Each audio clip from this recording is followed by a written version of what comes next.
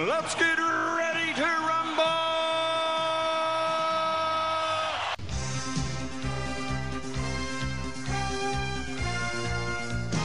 Oh, all right. We are recording there. Hello and welcome to Netflix vs. Cinema, the podcast that this week is post-Oscars, trying to figure out if our feelings have changed as before the Oscars. And also, apologies, my name is Tosin, I'm the host, and I have a baby in the background, and she will be joining in.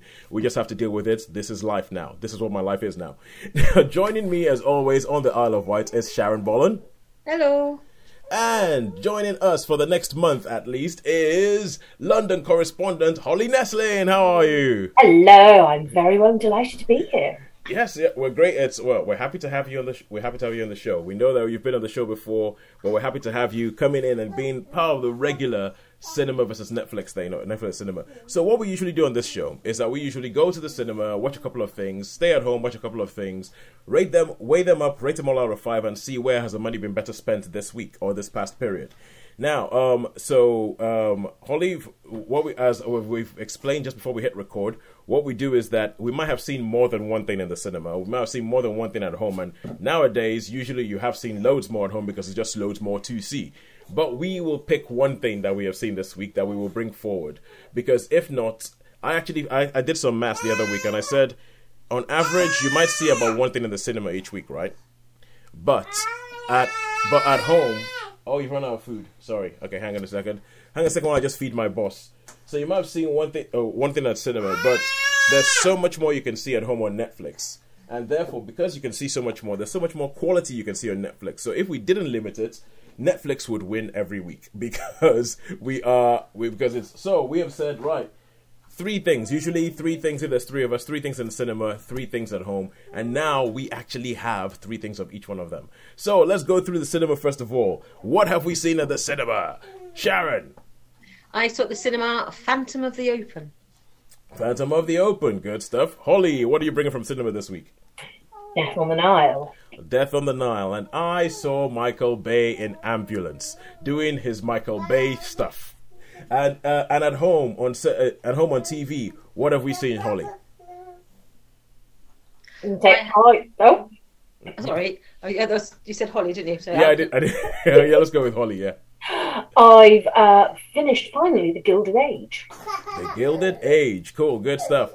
Because obviously if we're going to bring a TV show, we say you have to finish the season that you're watching before you bring it onto the show, because it's not fair to put an unfinished story up against the film.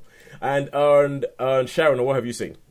I've seen on Netflix Bridgerton Season 2. Oh, look at that. We're being all topical. And I have seen Turning Red on Disney+.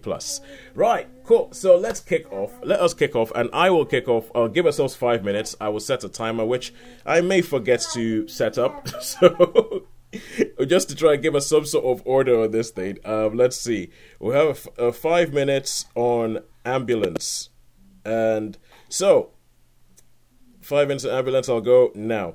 So Ambulance, this is a film directed by Michael Bay. And when I say Michael Bay, what is the first thing that comes to either of your minds? A mess. Transformers. A mess, Transformers. And in the last couple of years, those 2 things have meant the exact same thing. Slightly odd, possibly slightly abusive relationships. Not the easiest person to work with. Well, yep. People have said that he does have one of those on-set reputations of being a bit of a tyrant, and but people still keep working with him. So, well, who knows? Until the inevitable scandal and the inevitable canceling that happens, who knows? So, but okay, so this is Michael Bay going back to his smaller film, so to say. In other words, he doesn't have big, massive robots punching each other in the face.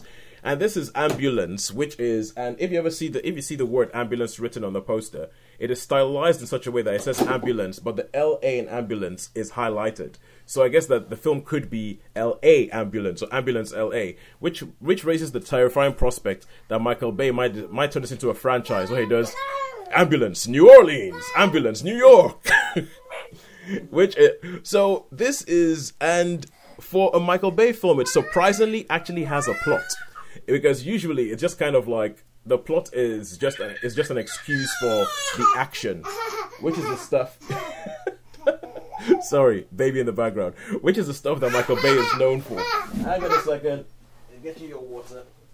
So Michael Bay is known for the action. That's what he does. And this, but this has a surprisingly sort of like, strong core of a story. You have Jake Gyllenhaal and Yahya Abdul-Mateen II, who play brothers. Yahya Abdul-Mateen II was adopted into Jake Gyllenhaal's family when they were kids. And when they grow up, they've grown apart. One of them is a Marine, so Yahya Abdul-Mateen is a Marine. Jake Gyllenhaal has become a career criminal. The Marine is having trouble with because his wife is sick and needs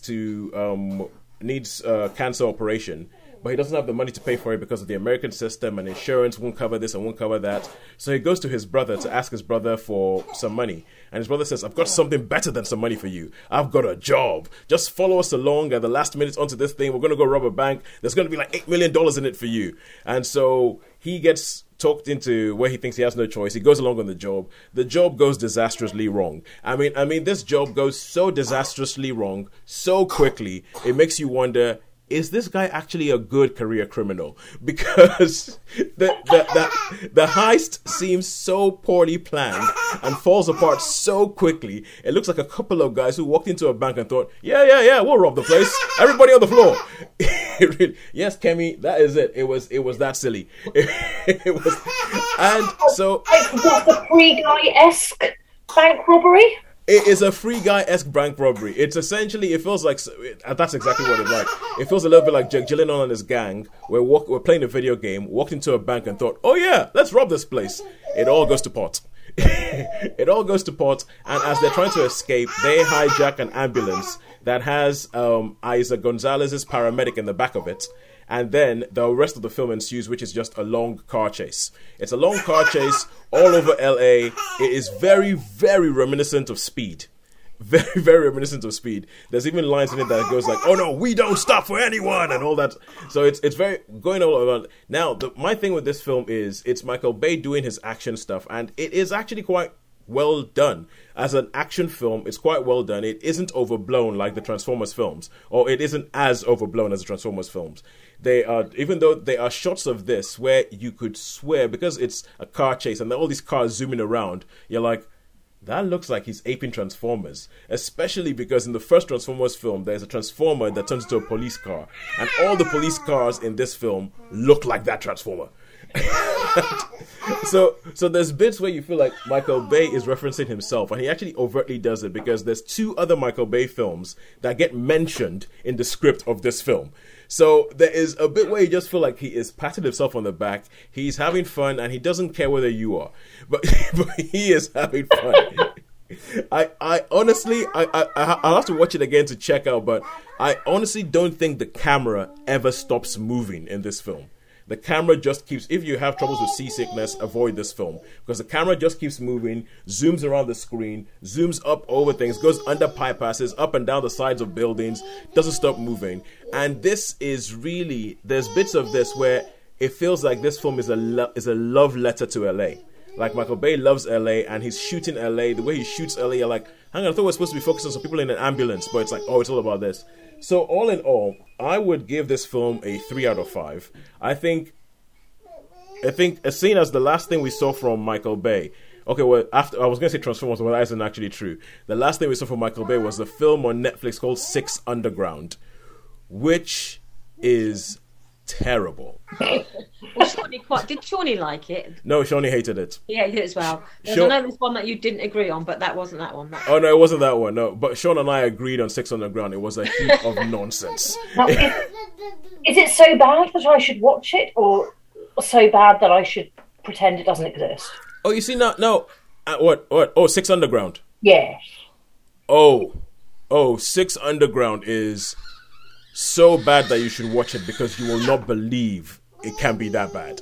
You will not believe that people have put, some highly skilled people have put their skills towards something that has turned out to be such a mess. I mean, none of the action in that film is coherent, and this film has a little bit of that problem. Some of the action is hard to follow. Is why are you going there? Why are you going? When are you just going there? When now? And you feel as if you know LA, if you know LA, then it might make more sense. Oh, we're going to drive along the LA River. Oh, we're on the 110 freeway or something like that. But if you don't, you're just thinking, hang on a second, how did you get out of there? How did you go over there? How did you get out of that dead? How did you get out of the situation? That makes no sense. That requires a massive lapse of concentration. So and there's all these bits where it's kind of like, it is very Michael Bay to be like, oh yeah, the police, the military, oh look how cool we are. This is America's contribution to society and all that.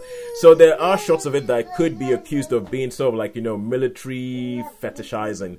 But all in all, I think it's not as bad as his recent efforts. Definitely way better than Six Underground. Definitely better than the last couple of Transformers movies with that he had a hand in. And I would give it a 3 out of 5. So 3 out of 5 for Ambulance. And so now we go over from cinema and we go over to the Netflix side of things. And Holly, you're up. Up. Yes, you're up with the Guild. You're up with the Gilded Age. So the Gilded Age, all I've seen from this, I've seen adverts on Sky and stuff, and they keep talking about from the creators of Downton Abbey, but American. Seems to be the general gist of it. So tell us, is that what the Gilded Age is? Well, so first off, it's not, I'm afraid, on Netflix. It is on Sky. Yep. No, sorry. Okay, we should say this when we say Netflix. We use that as a catch-all term for at home on your couch streaming. Yeah. I just feel I should apologise specifically to Sky on the basis that it's the most expensive way of something. So it is. The base background you have is a beautiful New York, looking beautiful in the late 19th century. And it begins with a young woman from not New York, I cannot be more specific than that, whose father has just died, and lo, the money is gone. And it's all rather dreadful. And this very genteel young woman finds herself in a difficult situation. And she therefore writes to her rather wealthy aunts in New York and says, something a little bit more erudite than, gosh, I'm poor now. But that is the gist of it. And on her way to New York, New York City, she is at a train station. She has received some advice from a, attractive, nice young lawyer who has helped her establish that she is now poor. And at the station, she somehow, as her train is coming in, her handbag disappears. Who knows what happens to it? And she looks dreadfully, dreadfully distressed, and she tries to get on the train, but the train conductor will have none of this because he won't take people without tickets, a reasonable position, frankly. So the trauma. And a lovely young African-American woman happens to be there and takes pity on impoverished white girl in very fancy clothes and offers to buy her a train ticket. Yep. And, impoverished, attractive white girl, who, by the by, is the daughter of Meryl Streep, and, very good, frankly, as an actor. Mamie Gummer. Thank you. And finds herself on the train, but not in the fancy carriage with all the other white people. So she has to deal with the shock and trauma of, traveling like a normal person. And they get to New York, and off they head in the rain, and try to get lovely African-American girl to her family in Brooklyn, but lo, there is no ferry, and it's all quite traumatic. So off they go and stay with impoverished girl's family. I honestly can't remember her name. Marion? We're going to go with Marion. Okay. And lo, they get there, and initially delightful African-American girl, name I also don't remember, is ushered down into the servants' quarters, but then she is taken up for, coffee with the nice, wealthy family, who consists of Christine Baranski. Thank you. Who is a widowed, very, very wealthy upper New Yorker, who comes from a family of wonderfully wealthy upper New Yorkers, and is the sister of impoverished, overspending father. And also probably one of the only reasons I might watch this show. And is superb. And though ensues conversation, and everybody suddenly realises, after 24 hours of staying overnight, that young, thoroughly capable, incredibly bright African American woman will make an excellent secretary to lovely Christine. And complexities ensue with upstairs and downstairs relationships where everybody's a bit racist, don't quite know what they're doing with themselves. I know it's shocking. What racist? No, you shock me. In the late 19th century, the US was pretty much as racist as it is now. I know, it could knock me over with a feather. So we have our very snobby, old school family, and then over the road are the newcomers who have made vast quantities of money. And the madam of the house is a desperate, rather delightful in many ways, social climber who wants to be accepted into New York society. Okay. And, does everything she can. But of course, old New York society look at new money and go, oh, you're really not our sort of people. We don't even want to make eye contact with you, let alone enter your home. Oh, okay. Now, for everything you've said so far, this sounds like that kind of show that can get into this, where you get into this and get into the upside downstairs and the haves and the have-nots and all that. Does it warrant the Downton Abbey but American comparisons? I've never really watched Shaw's Downton Abbey, so I think sort of. I think it probably does have a bit of that upstairs-downstairs balance, but ultimately, and then you've got, the wonderful, wonderful women who have, not quite done right in life, so we don't really approve of them. Mm-hmm. There's those sorts of layers. It has a Henry James feel, except not being as good as Henry James. All right. But still, they're very enjoyable watch. It does better with some bulk viewing, even though they're long episodes. It does better for the story arc if you just sit down and go, well, that's many hours of my life spent, but I can really follow what's happening. And, there are delightful young men and interesting relationships that are not entirely honest. It's the sort of there's a touch of homosexuality in there, yes, which heaven fend, and possibly the suggestion that people of mismatched social classes like each other. Oh, all right. Okay. There are elements that are sordid, there are elements that are exciting, there's some good morality in there. We're disappointed in people, we are delighted by people, there's good and bad in everyone. Okay, so all that goes on. Question. How many stars would you give it? It's a solid 3. I enjoyed it. I will watch series 2, no doubt. Could even be a 3.5, because I will definitely watch series 2. They did a good enough, sort of cliffhanger ending. All right. You're definitely pulled in, and you don't think I have just completely wasted my life watching this. I watched the first 2 episodes. Is it worth me going back and persevering with it? Because I sort of dipped my toe in, and I got a bit like, oh, I'm not sure if I can be bothered. I felt exactly the same. I think I made it to 3 episodes, and then went, yeah. But found time on my hands and couldn't figure out what else to watch, and so I thought, well, I might as well. And then got really hooked, and I binged it all. The Gilded Age just going, well, I'm here, you're here, might as well do something with it. Is it brilliant? No. Is it Henry James? No. Is Henry James always all that? Well, that can be open to debate. I'm interested in seeing the costumes, because I know there's a writer I follow who said there's some Worth dresses that are referenced quite almost recreated, and there's some other sort of styles of that period that they've really faithfully recreated some of the gowns. So I'll be quite interested to see how they've done their costuming.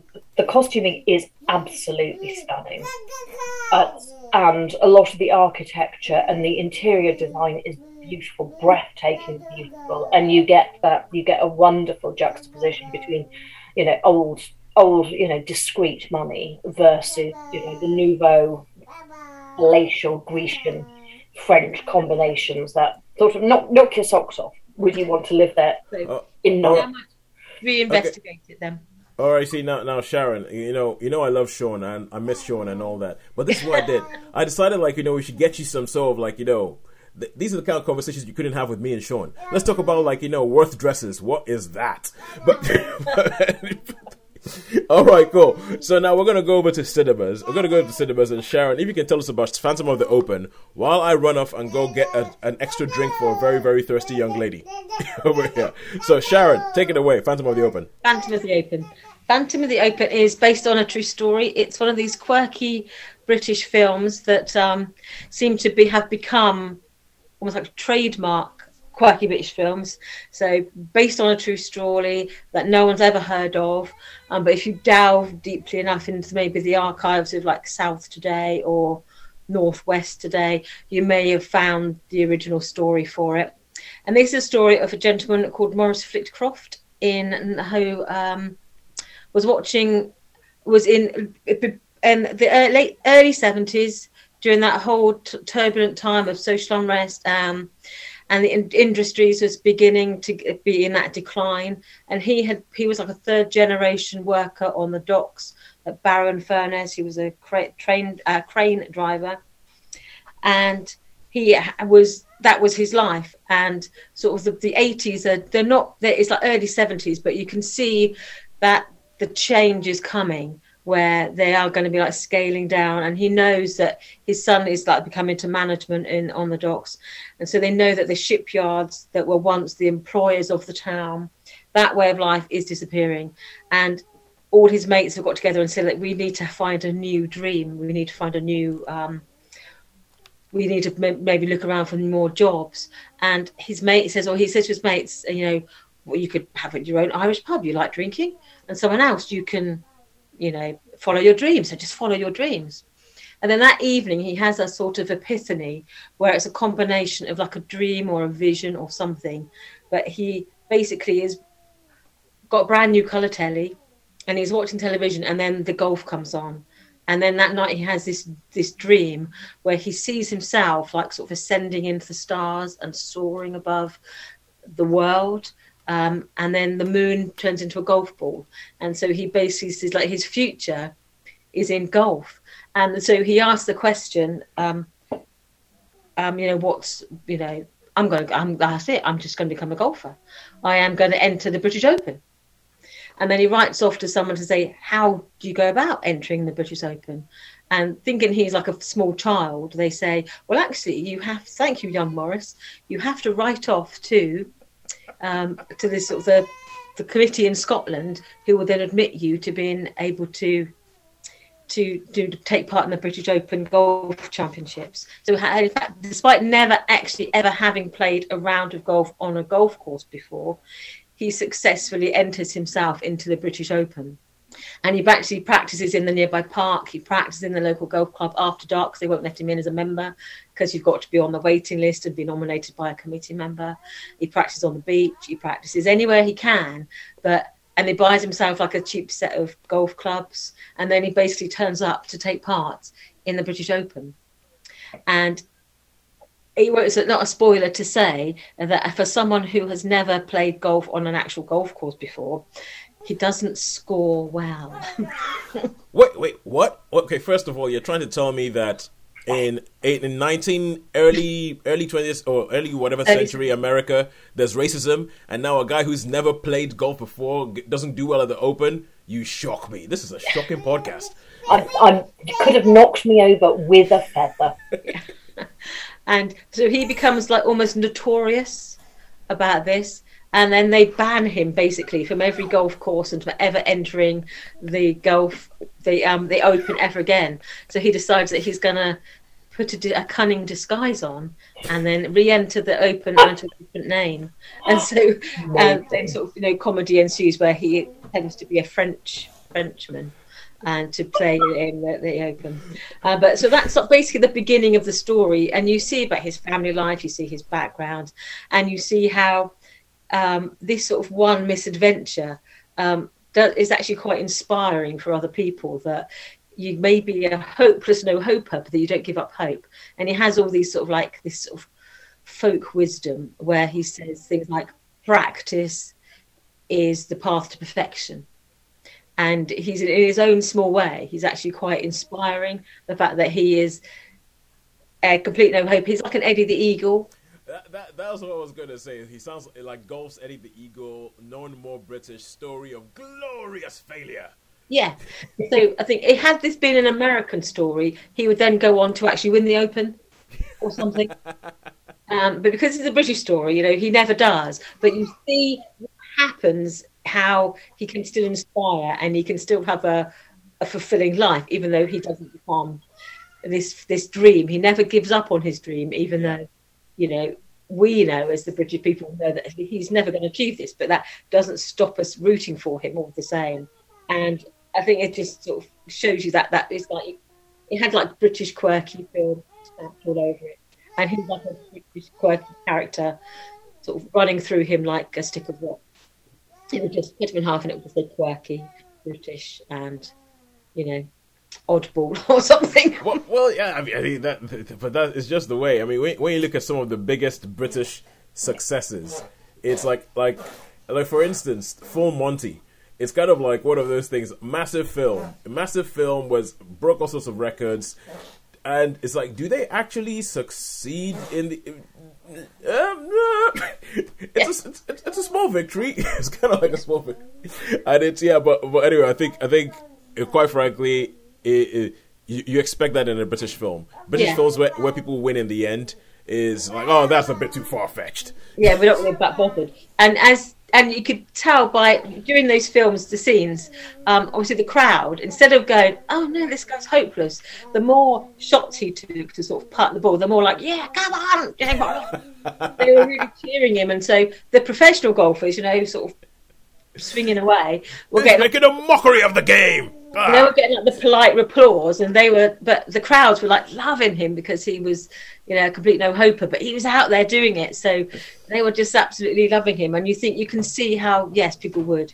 So yeah, entertaining film, worth watching. My only sort of drawback was, again, it's typical British film. It's very sweary in places, and I get thinking, you know, well, can't you just say "oh darn" occasionally? That's not going to happen in this sort of film. So it can be a bit sweary. So I think some of the target audience, like if you want like the Silver Pound, would probably love it. But there's one guy who was watching it. He walked out, so I think he just got a bit like too sweary for me, and so he just sort of left. Then maybe that wasn't the reason, but he didn't stay for very long. He just got up after one point and went, not for me, and then he left. Yeah. So if you're aiming at the Silver Pound, then I think sometimes you may need to tone down the Effin and Jeffin a bit.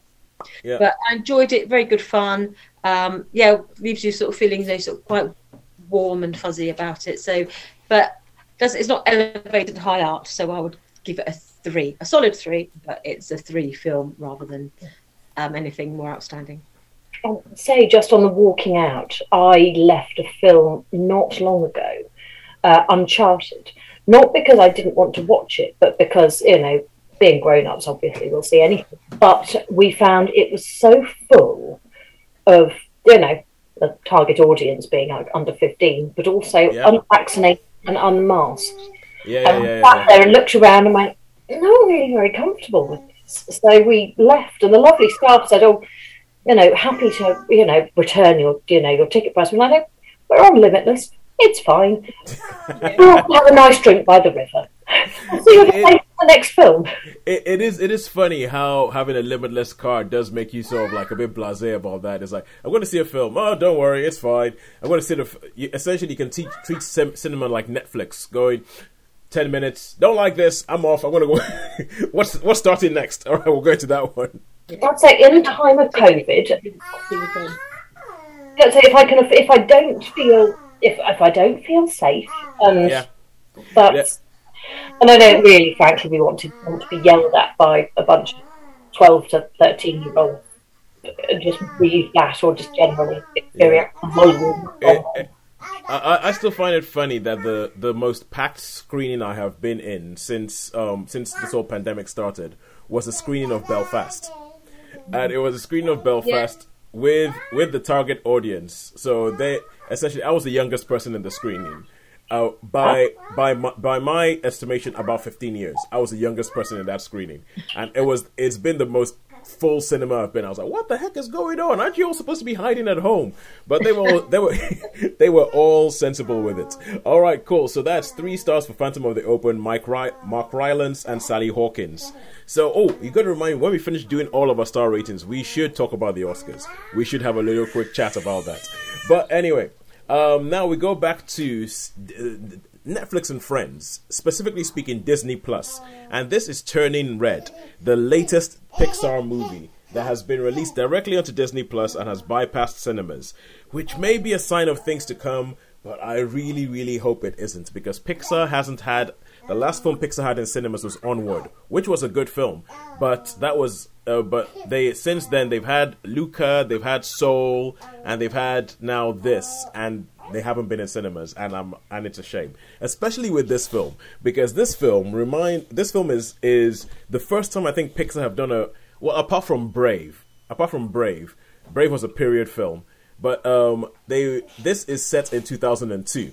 So, around about the time you and I met, Holly, and it is set in a very, very specific time frame of 2002 in Montreal, Canada. So, everybody is walking around with brick phones and Tamagotchis and all that kind of stuff. And you can see that it's a little bit autobiographical from the director Domi Shi, who made this film, because she is Chinese-Canadian, and you can see that this is kind of like her childhood that she's putting up on screen.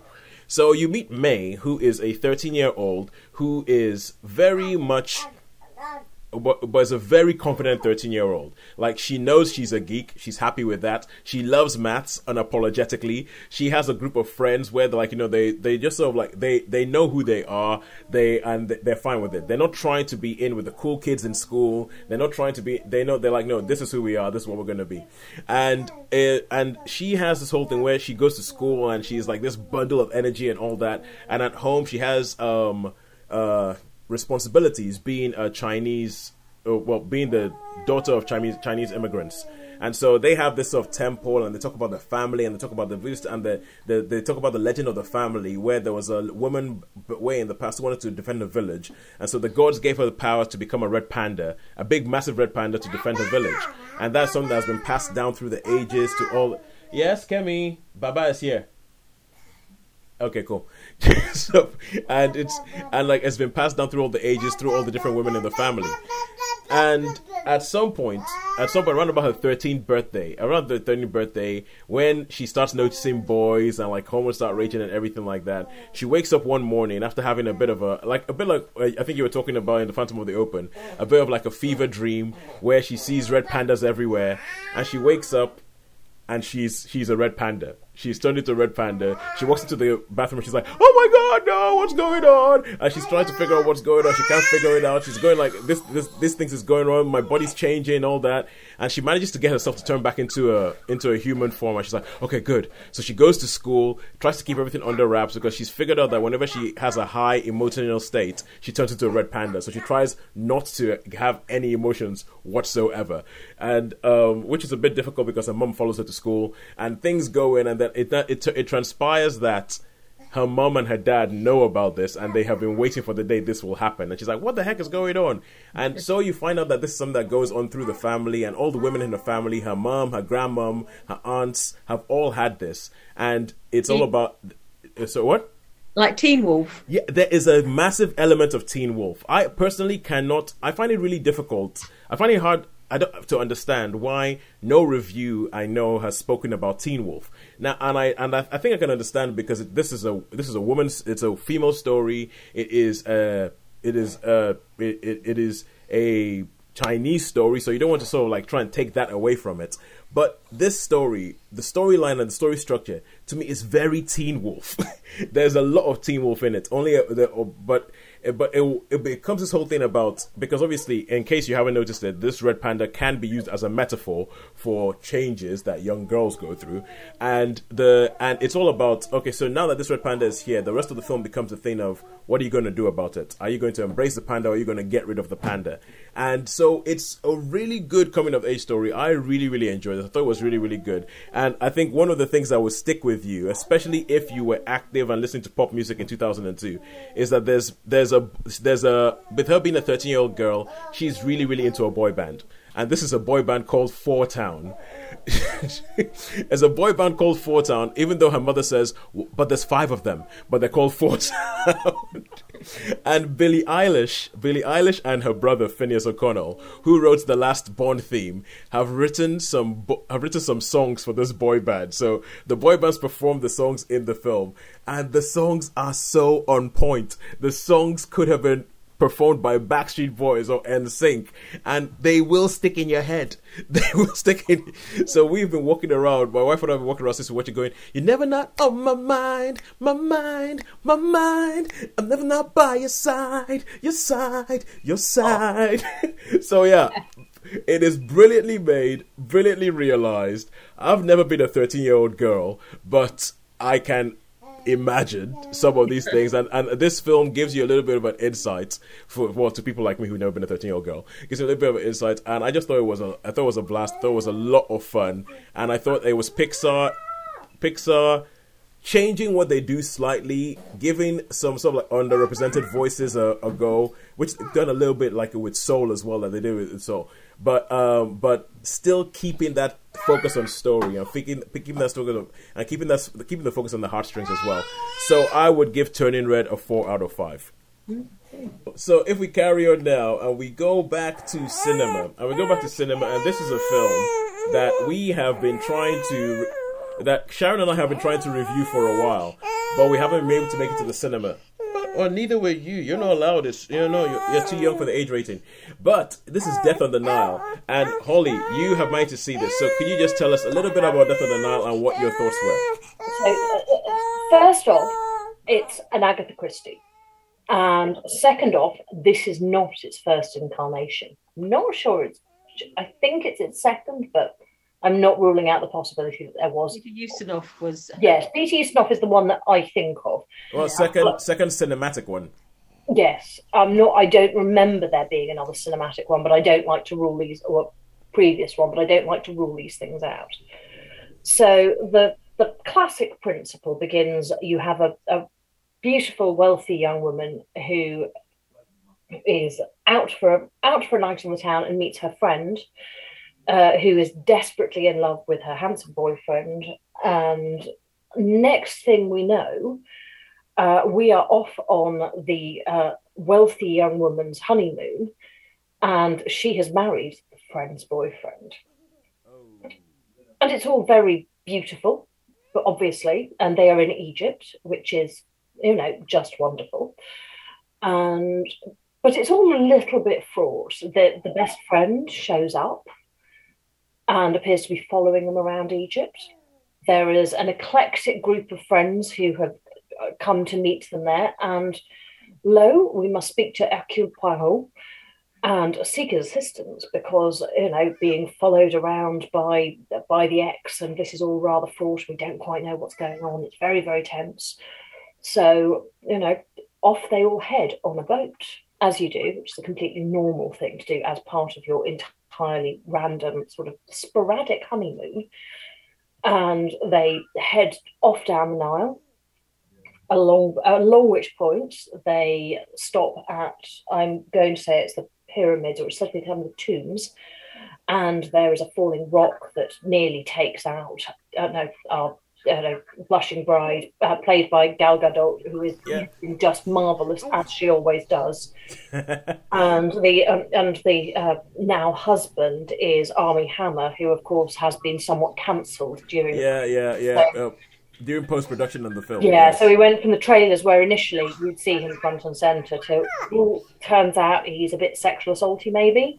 Yeah, so it turns out that he might be bad for the publicity of our film. Yeah, so there's a lot of background shots of him in the trailers. So we're going to try and see if we can cut him out of the film as much as possible. Yeah, so they've done their best. Let's, trim down the Armie Hammerness. Okay, but if this being an Agatha Christie, obviously we're going to have, someone's going to die, and then it's going to be about Poirot walking around and accusing people. Well, it's more than one person who dies, but I don't feel I'll be spoiling anything by saying. I think we all know that one in advance. Because whom else do you kill? So Hercule steps in and the investigations begin. There are more there are twists and turns, as there always are in an Agatha Christie. But what's a little frustrating about it is that it takes on things.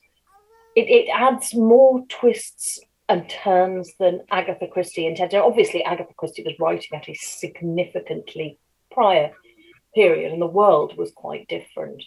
But I can't quite figure out how I feel about it, but they managed to throw in gay relationships, highlighting, but only both in a very small way, and then the problems with, racism in the early 20th century, but in a very small way. So it doesn't feel like they touch on things that are significant points, but don't address that, either simultaneously address them too much and yet not nearly enough, if that makes sense. Well, yeah, I think this is something that I always think is a bit of a dilemma, because Agatha Christie was written to be entertainment, and not particularly deep entertainment, not particularly supposed to do anything. So if you're going to watch an Agatha Christie thing, you're going there for a bit of a turn your brain off mystery. You're not going there for like a big examination of social mores or big examination of the social world that you live in. That's not what you're going to Agatha Christie for. But at the same time, there are problems when you're trying to tell an Agatha Christie story in the modern world, especially seeing as one of her stories, which is now called "And Then There Were None," originally had a totally unpublishable title. So I guess it's one of these problems where you have trouble sort of dealing with the history of the material, but at the same time it's supposed to be frivolous entertainment, and how do you sort of like strike that balance? It's and how do you do it in a suitably modern and sensible way, so you don't suddenly have a terrifyingly white cast, yes, without not mentioning race given the time period, but also not mentioning it. So there's interesting balance, and you also there is some sort of attempt in the new Agatha Christie's to be a bit more complex than they were anyway, and to probably right some wrongs in relatively light but enjoyable writing. That comes from a really laudable position, but I don't feel they don't quite do it. They don't do it sufficient justice, which I find is, let's say, it sort of it becomes distracting. Yeah, if they did more, that would be better, or if they did less, that would be better. But somehow they don't quite, given the seriousness of the subject matter that they're addressing, they don't quite get it right, because it's not sort of in passing either. I can't exactly articulate the way that it's not. It doesn't. That something is off. Yeah, I'd hate to say distracting, because that sounds like I'm trivializing the subject matter, and I'm not. But it just. Okay. Here, how about this? Does it feel like maybe they're trivializing the subject matter? They're shoehorning things in. Yeah. That don't really. Yeah, they're just shoehorning things in. All right. Okay, but with all that, how many stars would you give this? Well, I'm probably going to go to 2, partly because whilst it was less than a 2-hour-long film, it felt like we'd been there for a lifetime. Good God, that is bad. Just dragged, and I couldn't believe it, because I've seen it. I think it wasn't a patch on the Ustinov. That's part of the problem, and it's not a patch on the book, and it just feels long. I didn't like the previous film, The Murder on the Orient Express. That reason, I felt that it was just, to me, it felt interminably long. When I was watching it in the cinema, it just seemed to go on and on and on. So I wasn't a fan of the first film. I preferred it. I preferred that by some margin, actually, which is probably a further damning indictment of Death on the Nile, in that it looked more beautiful. Cinematographically, it was spectacular. But It's actually impressive. I stayed awake given my ability to fall asleep in things. All right, cool. It sounds like that might be the death of the Hercule Poirot extended universe. Yeah, I think. Okay, Kenneth Branagh's Poirot extended universe. Sunday afternoon with a cuppa.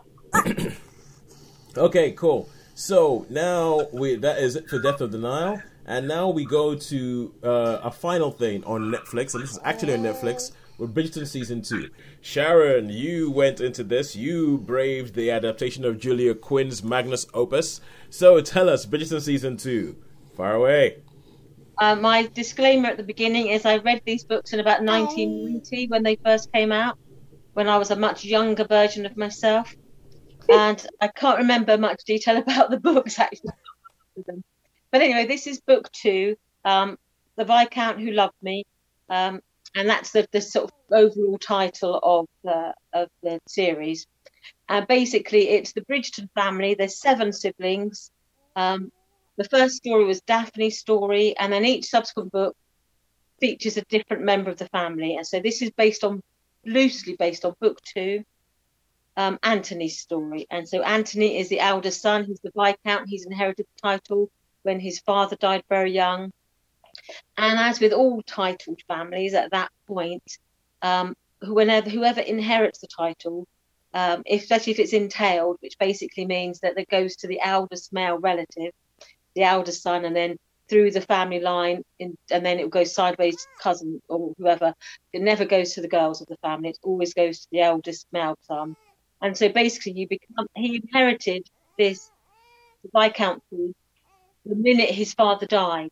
That happened when he was we believe it was like when he was 18 or 19 years old when his father died, and he immediately became the head of the family. And as soon as you become the head of a family, your emphasis is basically to marry and produce an heir, to secure the succession. So, because the last thing any of these wealthy families want to do is for the wealth to leave their families and to be dissipated. So it's now Anthony's got that age where he's nearly 30, and the pressure's on him basically to find himself a wife to secure the inheritance. He needs to go find a carrier for his seed. Yes, he left it a bit late. Generation of that, so the eldest son can continue to pass on this wealth. And so Anthony decided that this season, and the social season basically coincides with Parliament. So when Parliament is sitting, all the lords come into London to sit in Parliament, and then the season basically is all the social events that keep the wives and the families entertained whilst Parliament is sitting. And then all the balls, there's a thing called the debut, which means that a young girl from a wealthy family, and it's normally from the aristocracy, is presented to the Queen. They make their curtsy to the Queen.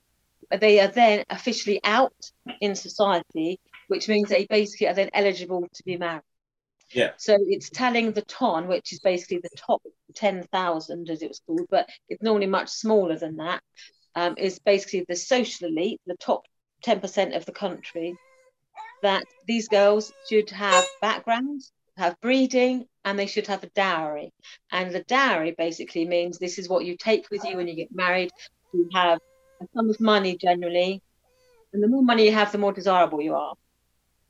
But every now and then, someone from a poorer background will do well on the ton because they are just so damn beautiful. They're so beautiful, or they're singled out. And in this case, we've got our 2 heroines, our 2 sisters who've come over from India. Their mother was estranged from her maternal family, who are English aristocracy. They've come from India, where they live with their stepfather and her mother. And it's Kate and I'm forgetting the name of the other one, Edwina. And Edwina is making her debut because she's 18. And she's been presented to the Queen, and the Queen has described her as a diamond of the first water, which basically means she is the most beautiful girl presented that season. Okay, so far, so what happened to Daphne in season 1? So that's what happened to Daphne Bridgerton in season 1. Yeah, you see her occasionally because basically she's living with her duke on their estates, and so her life it loosely touches in this, but you don't see a lot of Daphne. You don't see anything of the duke, but you do meet Daphne's son and then when there's a family party, they bring the baby out, And so Anthony has decided that he will marry the diamond of the first quarter of that season, whoever she may be, because he just wants a suitable wife who's pretty enough, obedient enough, so that she's young, will make a suitable wife and mother to his children. And he decides, just like buying a car. Edwina, she's the diamond of this season. I'm going to marry her. And then obviously chaos ensues, because even though he's determined to woo and romance Edwina, he's actually more naturally attracted to Kate, the older sister.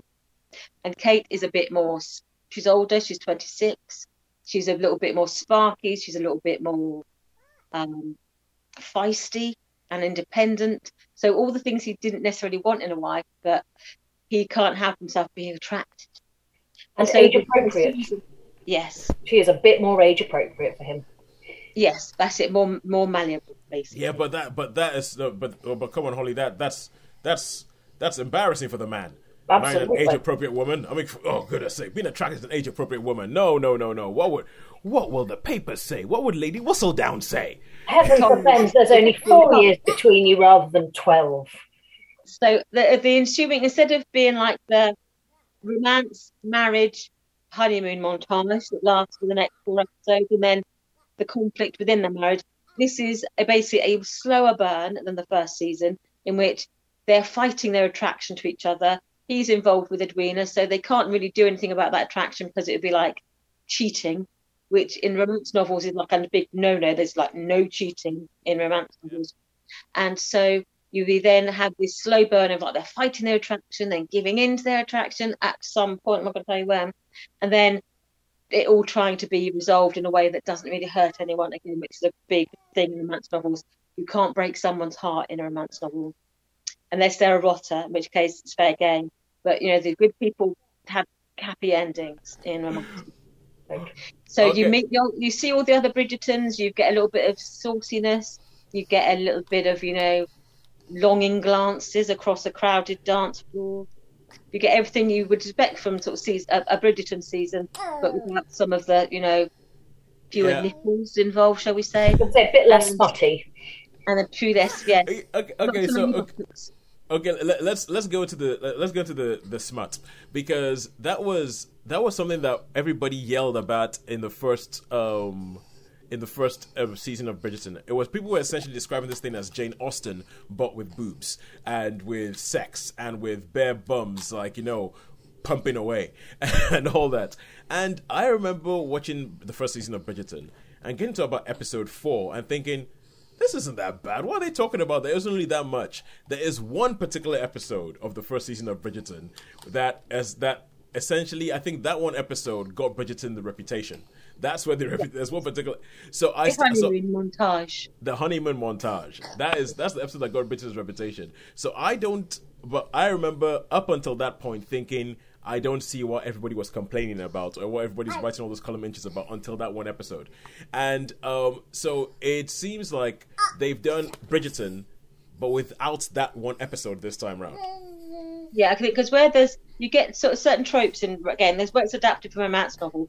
With the nods to a romance novel is that basically in the Regency, you don't get too much sex in it before marriage, because it would suggest that the woman is fast, i.e., she's not, not the most soiled. Yeah. Or soiled. So, and then if anything happened to stop them getting married, she would be ruined socially, and she'd be ruined financially in every way. So romance novels tend to hold off. So the quicker they get married, the more amorous they can be. They have freedom to be really amorous. And so because they weren't married or to the verge of being married, you find that they sort of hold off on the amorous encounters. That's in certain romance novels. I mean, with bodice rippers, you can't tell. Sometimes a bodice ripper is called lady porn. So it depends if it's gone on like the lady porn side or whether it's gone down the classic bodice ripper. Or Lady Chatterley's lover. Yeah, that's more of a So Julia Quinn, she steers the fine line between the lady porn and the classic bodice ripper. It's an interesting contrast, of course, to the reality, which was actually probably more licentious than many historical novels would imply. If one does a quick bit of checking in on much the Georgian period, I think as long as well, the debutantes would be protected largely, but below that in social society, and then if you're married, as long as you produced an heir, then basically they would turn a blind eye to your indiscretions as long as you were discreet.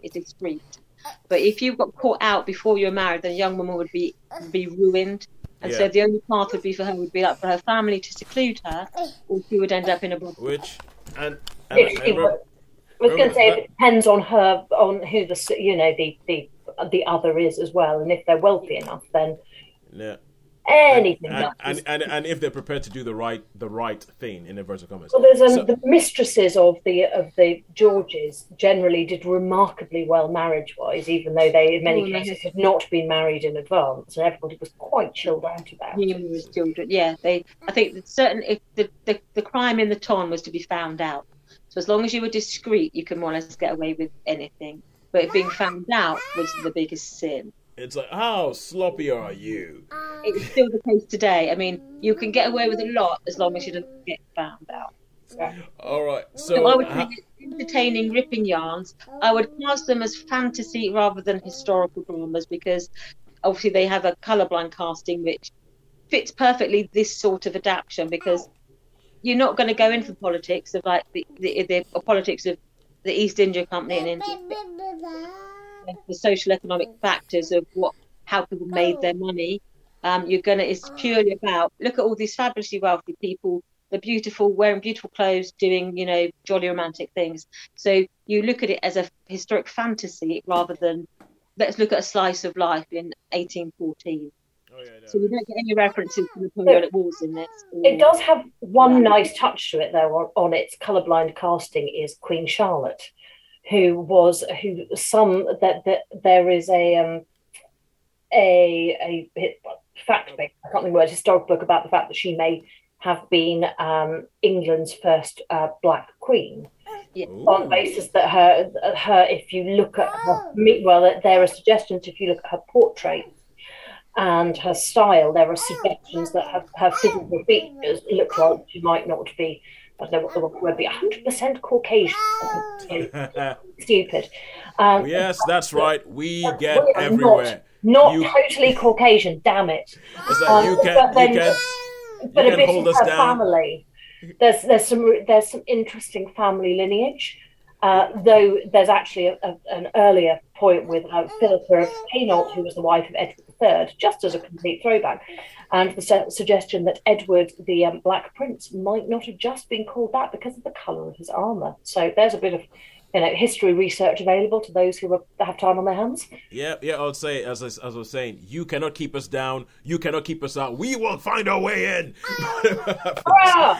All right, cool. So how many stars would we give Bridgerton Season 2, Sharon?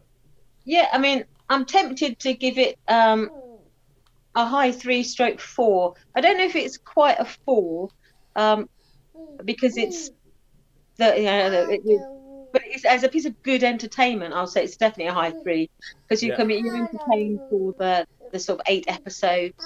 I mean, there's nods towards the future. Then I know there's 2 more series guaranteed. So because I've read the books, I know that we've already met two of their future spouses have already been introduced. So we already know that they'll be back because they've already introduced those characters who then go on to be spouses of other Bridgertons. So look at Sharon! Look at Sharon doing all of Netflix's work for them, putting a tease in, going, go watch Season 2 because you might. Now we're going to be like, ooh, who's going to be the spouse? Who's going to be the next spouse? Oh, who's Colin going to marry? I think that's really obvious. We certainly meet one of the. Yes, I'm not going to say who's, but so if they because in the books it goes after Daphne, it goes like Anthony, Benedict, Colin, Eloise. So they may not follow that in the series because obviously Eloise and Benedict are much more popular characters. And they may leave sort of Colin till last, possibly. I don't know. Well, yeah. Well, we'll see what happens with them. All right, cool. So we are running out of time. A good solitary. Good Oscar talk. We're running out of time. So now the question we have to ask is, Holly, Sharon, we have totted up the scores, and who do you think has won this week? Netflix or cinema? I think it was a heat again. Sharon thinks it's a dead heat. Kemi thinks that's laughable. I don't think it is because we had 2. So I think home screening one. Sorry, I was a bit like, I missed the 2. from Okay. cinema. So I think we have got a home screening one this week. I agree. You would be right with a total of 10 points. 10 points out of a possible 15. Netflix and Friends have won it. And cinemas have gotten, it was looking like it could be neck and neck. It was going to come down to the final round. And like the final round, cinema still had a chance until Death on the Nile came in there and very appropriately holds the cinema ship below the waterline. And so, Really did. The Nile has caused death. and once that happened, I don't think there was any way back for cinema.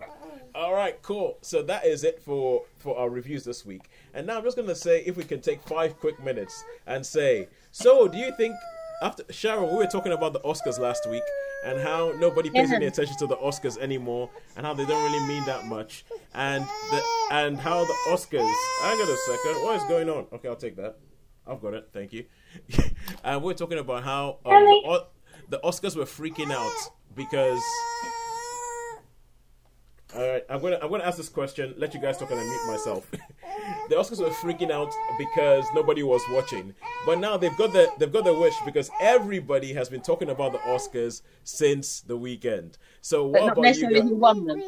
Not necessarily about the films, but then again, I don't think that the Oscars care that much about people worrying about the films because everything that they've been talking about is not that nobody's paying attention to the films. All they were talking about was the ratings and how we don't have enough ratings. Our ratings are not good enough. And now you know that they're going to have high ratings next year because people are going to sort of like tune and go, anything could happen. It's the Oscars. Anything could go down. What do you guys reckon about this?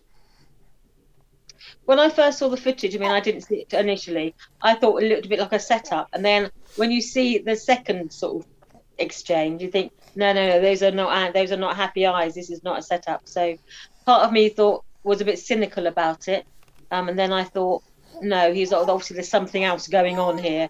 I think it was the wrong thing to do. I think it was inappropriate. I personally would give him sanctions about that, thinking we cannot condone that sort of behaviour. So I personally would be on the side of, I would even probably go as far as to take his Oscar back. But that's just me.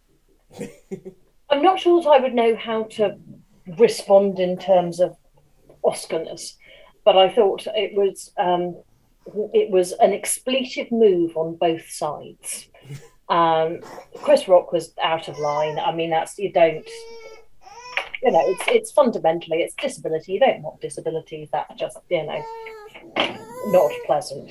On the other hand, responding to that by hitting someone, not really appropriate. So I can follow the logic, but not the action, if that makes sense. I can appreciate being angry for your significant other, but also it's about her. It's her call as to whether or not she's upset about it. It's not, did she ask anybody to go and hit anybody else for it? Not that I saw. So sort of, butt out. It's for her to be angry. Yeah, and hit Chris Rock if that's what she feels strongly about, which she didn't do. Yeah, well, and I think that we need to talk about it just because we talk about films, and this is something that is film adjacent. But quite frankly, I don't particularly want to talk about it. I'd say more importantly, I was so pleased with the Oscars that Coda got, which I thought was stunning. Well, yeah, I think because obviously that is the big problem here is that no one's talking about the films. There were such good decisions, and I loved the way that Dune did with its with all of the tech stuff. I was thrilled. So I loved Dune. I would say that Dune won the Oscars that it should have won. So which is the technical Oscars. The technical Oscars, Dune won the technical Oscars that it should have won because I think if Dune had won Best Picture, I would have been a little bit up in arms because I'm like, it's technically excellent, but I'm sorry, if you haven't read the books, that is a stupidly difficult story to follow because they cut a whole bunch of stuff out. So, and that's still my problem with Dune. As much as I enjoyed it, I was like, I don't think it makes sense for anybody who hasn't read the books. There's just a whole bunch of the world that has been cut out to make this thing fit into a filmic runtime. Yeah. So I read back and forth over this a number of times. Yeah, and so if you get onto the films, look at that. The best actress for Jessica Chastain, I was a bit eye-raising on that, and I feel like that sort of indicated to me that I feel like there wasn't really that much of a standout this year. So I've not seen that. Well, I've not seen the what's it, The Eyes of Tammy Tammy Faye. Faye. Not watched it yet. Haven't Yeah, seen it's just been released on Disney Plus. I will watch it shortly. It's just been released on Disney Plus, so you can see that. I've seen The Lost Daughter. Olivia Colman is good in that, but don't know. I've heard good things. Yeah, The Lost Daughter is. I mean, Sharon, you were talking about The Original Season 2 being a bit of a slow burn. The Lost Daughter is definitely one of those, but I think The Lost Daughter. I know I've watched it and I haven't reviewed it on the show yet, but I think Sharon, you would like it. Okay. I think you would like it. So yeah, all in all, I think there's a bit of me that thinks that, or part of the reason why we are talking a lot more about the slap than about the films, not even just because that was a shocking thing that has gotten. It's also because I still maintain that it's not really a banner year, Oscars wise or films wise. Like Power of the Dog, which I know was up on there. I've started watching that on Netflix, and I feel like in the first 15 minutes, I've seen the whole film. I think I feel like in the first 15 minutes of the Power of the Dog, I'm like, okay, I know where this is going. I know what's going to happen, and I got distracted, and I haven't felt the compunction to go back and watch the rest of the film since. I've yet to be bothered. And in years past, it's always been that after a film wins an Oscar, there's suddenly a massive uptick at the cinema, or it gets a re-release at the cinema, or suddenly it gets a big boost in that suddenly loads of people end up watching those films. And I'm not sure if that's what they're after. These Oscars. I'm fully expecting that all of a sudden Apple Plus gets a lot more subscribers. So I guess because they're really pushing it. Once you go into your streaming whatever, there's a thing going on saying Coda Best Picture winner. Watch it. I'd say it's worth watching. Now I did buy, because the only way to get King Richard was by buying it off Apple.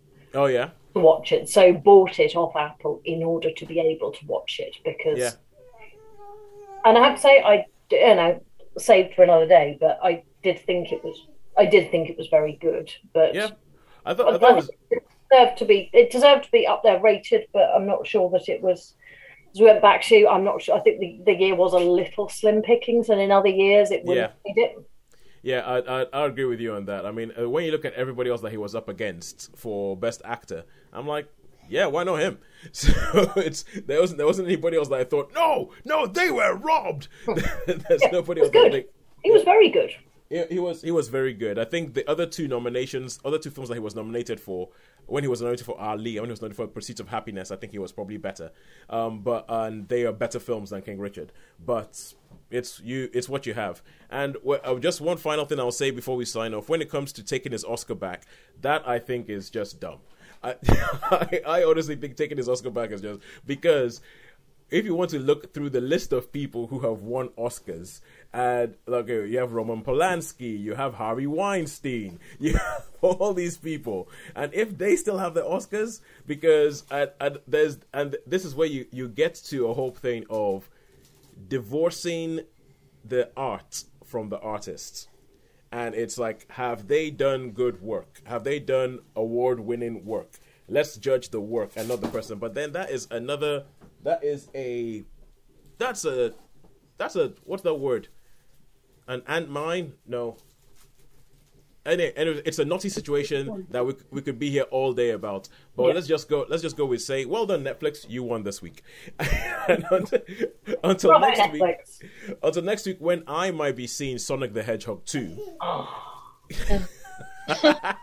Well, sooner you than me. Yeah, so until next week when I shall be seeing Sonic Hedgehog 2, it's a goodbye from me. Goodbye from me. And goodbye from me. Thank you very much for joining us. And Holly, for your first goodbye from me, that was excellent. Thank you very much. Thank you.